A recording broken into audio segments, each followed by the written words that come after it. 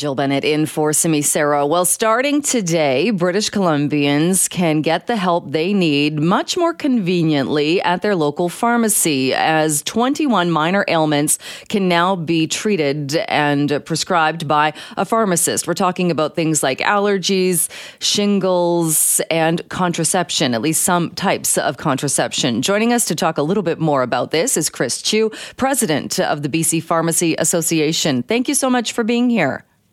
Good morning, Joe. With this increase in prescribing powers and helping, how much busier do you think, or how are pharmacists going to be dealing with this?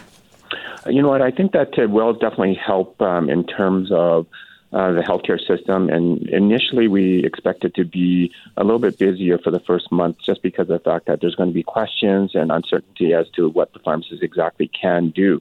So if I can, a couple of examples. The first one quickly is allergies. This past allergy season that just occurred, before this announcement, people would come in and say, I have an allergy. We would actually go through the different options, assess them, and then go through the different options that are over the counter. And the patient would say, we've tried all that. It's not working. Then we'd have to send them into the doctor. Well, for those ones, we actually now can prescribe medications at this point if those over-the-counter medications did not work, and we definitely determined that it is an allergy. So it actually increases our ability to give them different options. The other one, though, urinary tract infections is another minor ailment that we could actually prescribe for. So if the patient comes in, gives us their symptoms, and says, I've got a high fever, I see a little bit of blood in my urine, and actually it's been occurring for over 2 weeks now, well, for that person, we would say, you need to go in to see your doctor. Let's help to see if we can get you into an urgent care center or to your family physician right away, so that we can actually get you treated with the appropriate therapy at that point. Right. So in a scenario like that, even if the person says that they have these symptoms and maybe they've dealt with this before, the pharmacist then would still refer them to a doctor, or could the pharmacist give the prescription directly to that person? If it's actually that severe, where we've assessed and determined that their symptom is more severe than just a minor ailment, and that's the key word, that is a minor ailment, we don't want to actually mask it by prescribing something and then having it get worse. So if we find that, particularly for that case where it's been longer than usual and other complicating factors as well too, we will send them to the physician right away.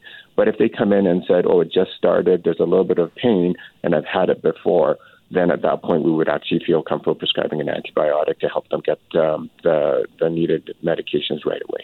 Right. And what about follow-up? Does somebody, because in a case with a doctor, you might follow up with your doctor if maybe you're not feeling better after you've taken the antibiotics or something. Would people then be coming back and checking back in with the pharmacist?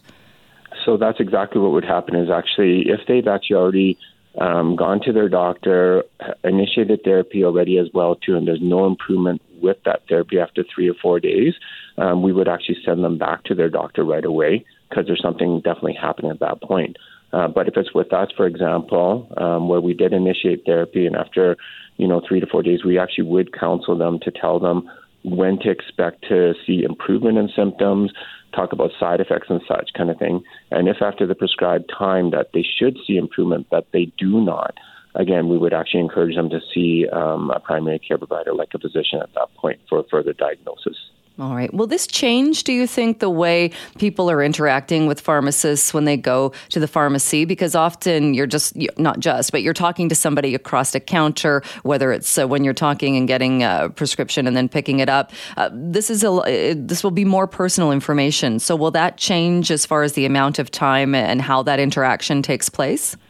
Most certainly. So if a patient comes in with a particular one of those minor ailments or are looking for a contraception, we would actually bring them to a private area where we could actually discuss with them. Many pharmacies already right now have a private counseling office or semi-private counseling booths where they can actually have that interaction with the patient, sit down, have that private interaction, and then actually make the assessment and the appropriate diagnosis with the appropriate therapy at that point as well, too. So it will definitely be more personal.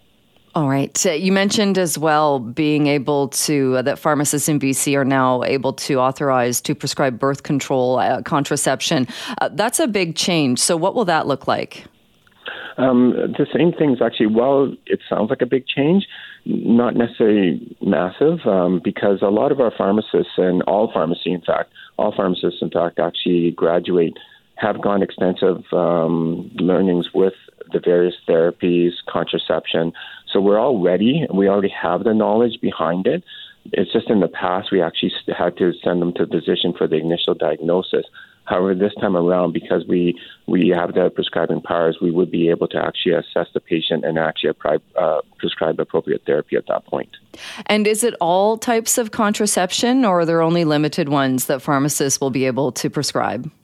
Yeah, it's all contraceptions, IUDs and such kind of thing. So we would actually obviously have to work with the prescriber at that point if it's actually something that requires a physician to administer or insert. But other than that, yes, other contraceptives, the regular contraceptives, we definitely would be able to prescribe and get the patients on their way. Right. So oral contraception like pills and such, but even I know subdermal implants are on the list. Is that something that a doctor or a physician would still have to do? No, we would actually be able to prescribe it, depending on which one it is. If it's an injection, because of the change in scope of practice, the pharmacist would be able to inject right away as well, too. But if it's anything that requires more than that, yes, the physician would need to be involved at that point. So it really depends. But the oral contraceptives, for sure, are ones that we could prescribe and then have the counsel the patient and then have them on the way and do appropriate follow-up if needed at that point. Since this first started changing, and I know there are more powers that come into effect as of today, but when this first started changing as far as expanding the role that pharmacists play, have you seen a big increase in people that are taking advantage of that and coming to see pharmacists for those the things that are in the expanded roles? Oh, most certainly, actually. As you can see with the injections, when the ministry actually announced that the pharmacists would be helping with the COVID vaccine, there was actually a massive uptake at that point, just because of easier access. Another one was actually when they expanded our ability to be able to refill prescriptions for a longer period of time, just because of the fact that there was actually less access, more difficult access.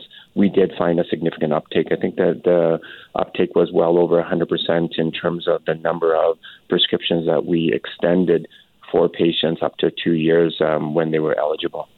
Does it so help? We expect the same thing. Sorry, we expect the same thing with this actually initial minor ailment prescribing as well too. Does it help as well? We often talk about people not having family doctors, going to walk-in clinics. Will this help in that if somebody goes continually to the same pharmacist, everything's going to be on that file, and the pharmacist will be able to track medications and what somebody's health chart looks like? Yes, most certainly. When you look at pharmacies, we're open longer hours. So, for example, somebody who was actually having that allergy symptom late in the evening, around 7 o'clock in the evening, they'd be able to go see their pharmacist and actually get that assessment if they're open and actually get the medications that they need. So we do find that there will be actually easier access.